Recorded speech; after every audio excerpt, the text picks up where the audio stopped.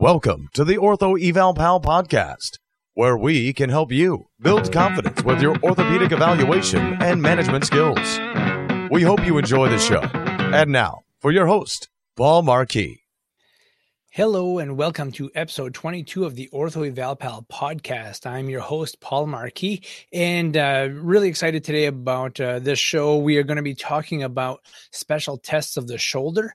We're going to be talking about the evidence a little bit, also talk about the experience behind it, and we're going to kind of mesh that all together so that we can make you a better diagnostician when it comes to evaluating shoulders. So really a lot of interesting things we're going to be diving into today, and I want you to stay till the end of the program, and I'm going to talk to you about our next special guest we're going to be having on our next episode. So that's going to be pretty exciting also. So today I want to talk a little bit about, the process I like to use when evaluating shoulders. Now we've had several episodes about the shoulder. We talked about the importance of anatomy, some of the different diagnoses that we see, but today we're going to be talking about special tests. And I like, with everything else, I have this process of how I like to evaluate patients, and it could be the knee, the cervical spine, the foot and ankle, shoulder. I just have this process that I like to follow that really, really works well for me.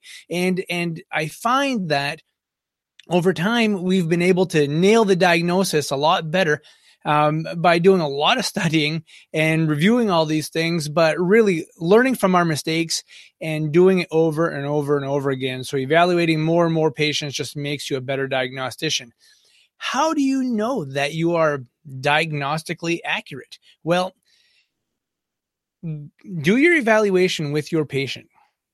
Get them evaluated, try to figure out in your head what you think they have, and confirm that. Confirm that with the patient's visit to the orthopedic office and see what the orthopedist says, or maybe with an MRI or X-ray or any other diagnostic imaging. And the more often you evaluate patients, the more diagnostically accurate you become. Okay. So I know that when I was a young therapist, I had a real tough time trying to sort everything out in my head, like all the special tests, and review all the anatomy in my head and all the motions and manual muscle testing and the whole 9 yards.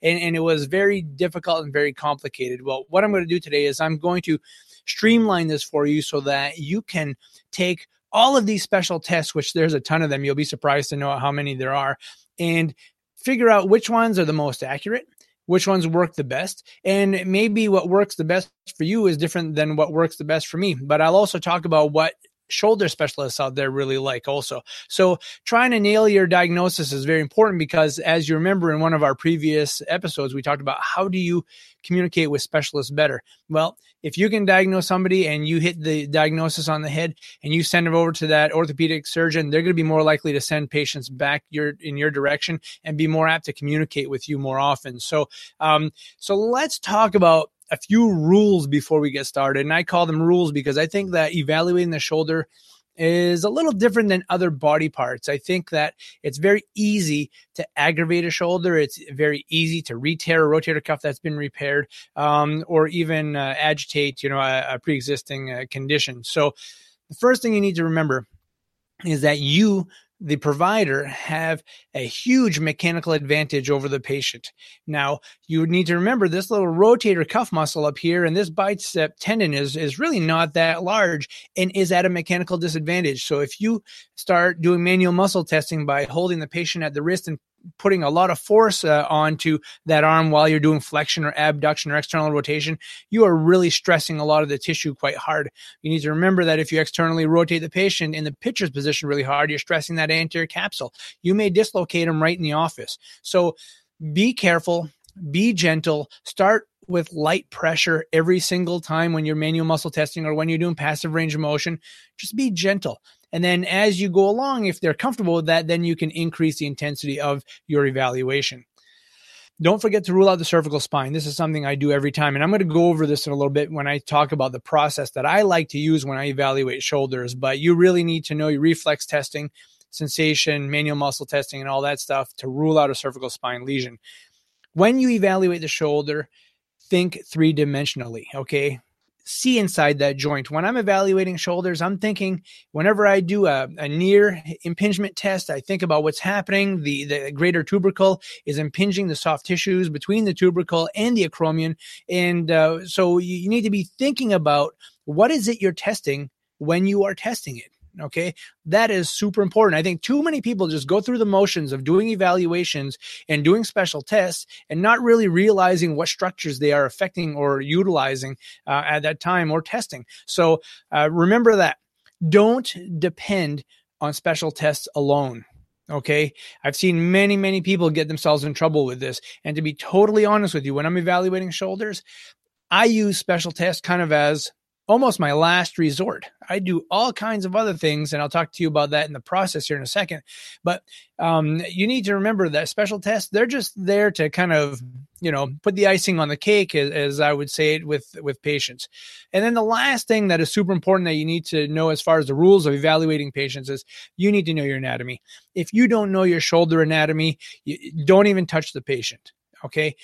The anatomy is the basis to everything. Manual muscle testing, understanding why reflexes work, understanding why people have loss of motion in certain positions, and why they fail certain special tests. Okay. So that is very, very important. And to be honest with you, I've been at this for over 25 years now, and I still open up a book once in a while to take a look at anatomy just to see, sometimes I see diagnoses and injuries that are not something that I commonly see all the time. Like I don't see Bankart lesions very often in my neck of the woods, but the last video that I put up on our YouTube channel, I'm quite certain that this gentleman probably has a Bankart lesion.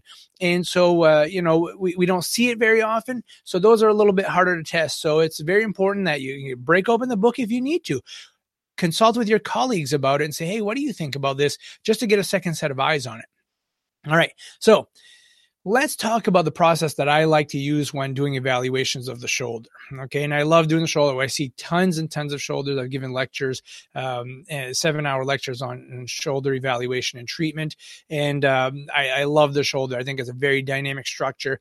It was one of my most challenging joints when I was in college to study and understand. But once I got the feel and with the help of some mentoring, I was really able to skyrocket to doing better shoulder evaluations. And, that's another thing is trying to learn this on your own can be a long process, especially if you don't see a lot of these cases all the time. So, find yourself a mentor, and that can take years of the learning curve off and really make you more efficient.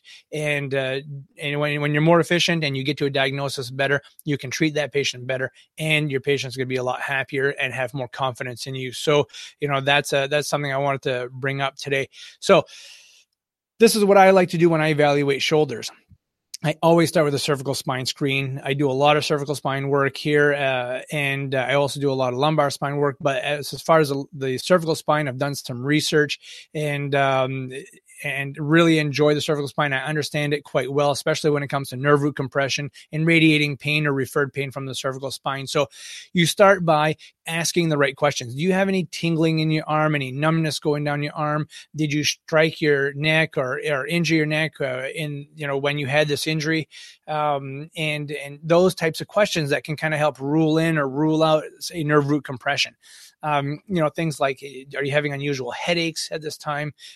Those are all things that you need to remember that the cervical spine can be contributing to in the shoulder. I always test deep tendon reflexes. I've got a reflex hammer in my back pocket constantly. So always test C5, C6, C7, make sure that those are in check. I also check sensation, and I do manual muscle testing right away. So I'll do the intrinsics, I'll do the OK sign, wrist extension, wrist flexion, and I'll even do a little biceps and triceps. Usually those don't affect the shoulder all that much. And so I will start with that. The next thing I do is I have my patient, I'll ask my patient, I'll say, put a finger exactly where it hurts. Now, when people come in with shoulder dysfunction, it's kind of funny because they'll say, oh yeah, I have this pain right up here in my shoulder. And to me, that is more the cervical spine. Or they'll point way back to the shoulder blade. or they'll point to the front of the shoulder. So it's very important. You tell your finger, put a finger on where it hurts the most, and they may, put it right on that AC joint. And it's simple as that. You do a couple tests and you can identify they have an AC joint problem. But that is important. So you can kind of start by localizing where that is. Then I'll ask about a mechanism of injury. So, things like, this just kind of came on its own. Well, I'm not suspicious that they have a shoulder dislocation. Okay. So that can really help streamline where you go with your evaluation and diagnosis. So I always ask them the mechanism of injury. Were you cranking on a lawnmower and you got a compression stroke and it stopped suddenly? Those are common activities that will cause a rotator cuff tear. Falling with an outstretched arm behind you can cause a Bankart lesion and or a labral issue. So knowing the mechanism can be very helpful. Sometimes it can't help at all. Like my last gentleman that I had, who I suspect has a Bankart tear, rolled his snowmobile, was thrown over an embankment, and he tumbled in many different directions and can't really remember what position his arm was in when everything was all said and done. So that can make it a little more challenging. But there are other things that we can do to help fine tune this a little bit. So the next thing I do is I like to go in there and palpate very gently just to get an idea where the location is and what structures it is we are working with. Okay. I don't palpate very hard because once you start to stimulate those C fibers, everything becomes generally sore and it makes it a little more difficult for them to isolate and pinpoint the area of dysfunction. So I do a little bit of palpation. And then the interesting thing, and I don't think a lot of people would agree with me with this, but I like to start with active range of motion. I like to see if there's a little compensation to that shoulder or how far they can actually lift the arm. It's amazing. Some people will have massive rotator cuff tears and lift that arm overhead like there's nothing. And then they can have a small impingement and they can't lift that hand off their leg. It's just incredible. So I take a look at that active range of motion first. Then I take them through passive range of motion to see if we can get more range, just to make sure they don't have like an adhesive capsulitis or something like that. And then from there, I get into some manual muscle testing. So once I see what their motion looks like, I see how sore they are and what positions they're sore in, then I go with some gentle manual muscle testing. And we've talked about which muscles control certain motions in the previous podcast. And that's where, understanding your anatomy is super important. And now I jump into the special tests. Okay. So once I've done my manual muscle testing, active passive range of motion, palpation, all that stuff, I'll then get into the special tests. So here is where I want to kind of just pause for a second and talk about the difference between the evidence in special testing of the shoulder and experience with special testing of the shoulders. So I want to give you a little example here. And I do this whenever I give CME lectures on shoulders because so many people say, especially young therapists and young providers come out with evidence-based this, evidence-based that. And there is a great place for evidence-based practice. But think about it this way, okay? Let's say a patient has torn their rotator cuff. There are many, many types of tears to the rotator cuff. They could tear the subscap, supraspinatus, infraspinatus, teres minor. They could tear one, they could tear two, they could tear all four. They could have linear tears, they have full thickness tears, partial thickness tears, and there could be other combinations of injuries with this, like shoulder instability, or maybe even a Hill-Sachs lesion, a biceps tear, or maybe even fraying of the biceps. Every patient has a different scenario. Okay. So it's not like it's perfect and it's very easy to identify because they have different diagnoses. Then to throw this into the picture, we have different orthopedic surgeons who do different surgeries. Okay. They all have different techniques. They sew differently. They may have a different approach to treating certain types of tears. And then you have different healing rates. Okay. If you're 18 years old versus 75 years old, the healing rate's going to be different. Are you a smoker or non-smoker? So the tissue will heal differently. So you have all of these factors and all of these surgeons have different protocols. It's incredible. I could take the same person with a medium-sized rotator cuff tear and ask 5 different orthopedic surgeons for their protocols, and they're all completely different. It's absolutely amazing. So with experience, I have found that there are certain criteria that you should meet when you progress certain patients with certain diagnoses, and that's a whole lecture in itself. But I just want to talk a little bit about how some evidence can be helpful, but really, to be honest with you, when it comes to evaluating shoulders, I think experience trumps the evidence hands down. All right. And so I'm going to take you to this nice little research article I had come across, and it was Siasia et al. At the Journal of Athletic Training back in 2012. It did this beautiful article. And what they did was they surveyed 71 members of the American Shoulder and Elbow Society. And what they did is they gave them a list of 122 special tests for the shoulder. Okay. Now, I had no idea that there were even more than like 30 tests. It's crazy. But there are apparently 122 tests for the shoulder, and they looked at 9 different shoulder conditions, and they asked them to say either yes or no if they used a special test or not. Okay. Well, come to find out, of all of these shoulder specialists and elbow specialists, they only used 20% of these tests. All right. So I have this article. I have the link in my show notes. You need to go to this, okay? Because it's going to give you a nice list of which tests that most of these specialists use most oftentimes. Interestingly enough, they happen to be a lot of the tests that I've used over time. I've tried all kinds of stuff. I found some to not be very accurate or sensitive and or specific. And so I ended up using what helped. What I find most beneficial is doing a special test, especially one that I like, tacking on manual muscle testing, and listening to the patient's complaints. Okay. That can really, really tell me a lot of what's going on with the patient. So, with that in mind, I mean, if you look at, 71 members of the American Shoulder and Elbow Society, like 20% of the 122 tests out there for 9 different problems, it's something you need to look at, because they have used these because they see many, many, many shoulders. They have lots and lots of experience, and they found what works for them and what is diagnostically accurate. So, with that being said, those are most of the tests that I like to use. There are a few in there that these folks like to use that I don't particularly care for.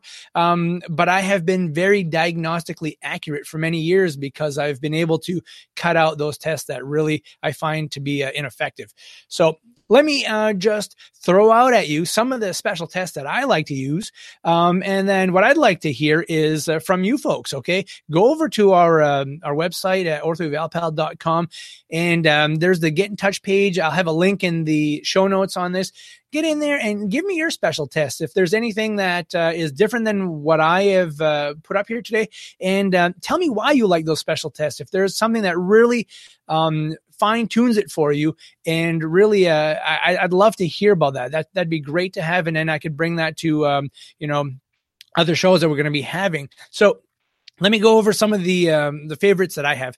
Number one, when it comes to impingement, I love to do the empty can, Neer, and Hawkin-Kennedy test. I really like doing that. On top of those tests, I like to ask the patient at night, when you roll over into your shoulder, does it hurt? Or does your shoulder hurt in any position that you're in? If they just hurt when they roll over and these tests are positive, then I'm thinking more impingement. Okay. I also like the apprehension test and relocation test. I just put up a great video on YouTube. You're going to like this. This is the gentleman who fell off the snowmobile, injured his shoulder. He has a real positive apprehension and relocation test. And earlier in my videos, in my playlist, I have my son in there who had a very large Bankart lesion, who had a very positive apprehension and relocation test. I find those to be very helpful. Only thing that I'm not sure about, and I'm going to inquire about, is I've also seen people who have SLAP lesions who have a positive apprehension sign and relocation test. So I think that, when you get into that position, if you have a little bit of instability and it stresses the glenoid labrum, doing those tests can also be indicative of a labral injury. So keep that in mind. As far as posterior instability, I like you doing the jerk test. I've not seen too many posterior instabilities. I've seen thousands of shoulders, but just not a lot of posterior instability. They do exist, and I have seen some folks with a positive jerk test. As far as the subscapularis, I like testing the bear hug test, the belly press test, the lift off. And I find those to be very, very helpful as far as identifying a subscapularis tear and resisted internal rotation. I always throw that in there, and palpation to the lesser tubercle. They usually go through the roof with that, and you can really isolate those. They're a little more rare than the external rotators, the supraspinatus, infraspinatus, and teres minor, but they exist, and I've actually seen a fair number of them recently. So, as far as rotator cuff tears, I like doing the empty can test. I also like to manual muscle test these folks. External rotation, abduction, flexion, and I look at the amount of compensation they have with the shoulder. But the empty can test to me is the most beneficial. I don't like the drop arm test. I think there are many shoulder problems that will cause you to drop the arm when it's put in that position. It's being impinged a little bit, and the rotator cuff shuts down. And so I really don't like that test, but maybe there are other people out there that do. Let me know if you do. I also, as far as AC joint injuries go, I like to check out the cross-body adduction test. I find that to be one of the most accurate tests out there. And then I touch that up with palpation to the area. And I also do the O'Brien active compression test. And I just put that video up on YouTube on how to perform that test, and really like that and find that to be quite accurate. And so as far as biceps tendonitis, I like to do the speeds test. I don't see too many people who have biceps dislocation or subluxation, and that you would test with a Jurgensen. So I do test with a Jurgensen if I'm somewhat suspicious, or if they have a lot of crepitus in the shoulder, especially with internal, external rotation. But the speeds test, I do that test to identify if they have a proximal long head of the biceps tendonitis. And then I will palpate. I'll get into the groove. That will typically be sore for people. But you need to remember, the bursa is close by, the subacromial space is there, the rotator cuff is close by, and so it's easy to mix that up. So the way I differentiate a biceps tendonitis from everything else is that I follow the biceps tendon down the groove, and then I get all the way down into the musculotendinous junction, and that's where I find they're still really tender down along the tenosynovium into that musculotendinous junction, and that's when I would diagnose them with a biceps tendonitis. I've seen people with biceps tendonitis not really have a lot of discomfort with resisted biceps or resisted supination, but I always test that also to see if they're torn or not. So I will use that test also. I like using the O'Brien test for labral tears, for slap lesions, and I find that to be very helpful when identifying that. I always ask the patient where their pain is. If it's posterior, it's likely to be a labral issue. If it's more anterior and superior, it's more likely to be the O'Brien compression test. So, make sure that you ask them where that pain is, and I find that to be very helpful. I also have videos on that. And then when it comes to scapular issues, I watch the scapula as I have people do active range of motion. If I'm suspicious of a long thoracic nerve palsy, I have them do a wall push-up. But what I even like to do better than that is I like to take one hand and put it in the center part of their thoracic spine. I have the patient stick the contralateral arm out, and like they're saying stop, and I push back against that. So in an axial load, and they're trying to push, and you'll see the scapula wing at that point. And after that, what I would do is I would hold the scapula down and have them do active range of motion to find that they typically are stronger and have better range of motion. So lots of stuff on special tests. Like I said, don't get overwhelmed with special testing. I think it should be just an adjunct to what you do when you're evaluating your patients. Know your anatomy, do good manual muscle testing, clear the cervical spine, and you'll be in great shape. If you want to see a bunch of special tests, go over to my YouTube channel, and I go right to my playlist, and I have it on shoulder special tests. You can take a look at those. I have videos and explanations. So it's not just, what is the specificity and what is the sensitivity of a certain test. Okay. I get in there and I'm going to explain to you why I like to use that certain test, what it's testing, and it's not just going to be robotic, okay? And so please feel free to ask questions about these tests. I think that we should all know them, but I don't think we should be completely dependent on them. So next week, we're going to have a special guest. We're going to have Dr. Stephen Thompson, who is an orthopedic shoulder specialist and sports specialist at Eastern Maine Medical Center. He's going to be with us. We're going to be talking about shoulder instability. talking about the indications for surgery, the importance of conservative management, and what kind of diagnostic testing should we be looking for when we identify patients who have an instability. So make sure you stay tuned and check out that podcast. That's going to be great. And please feel free to get in touch with us. Make sure that you go to iTunes. Please leave us a rating and review. That really helps with our exposure to iTunes and in our ratings. And so far, we've had some nice reviews. So I really appreciate those of you who have taken the time to go out there and do that. And so again, help me keep this going. I really enjoy the podcasting and all the education we're putting out there for everybody. So I really hope you guys have a great day. And we'll see you at the next podcast. Take care. We hope you've enjoyed the show.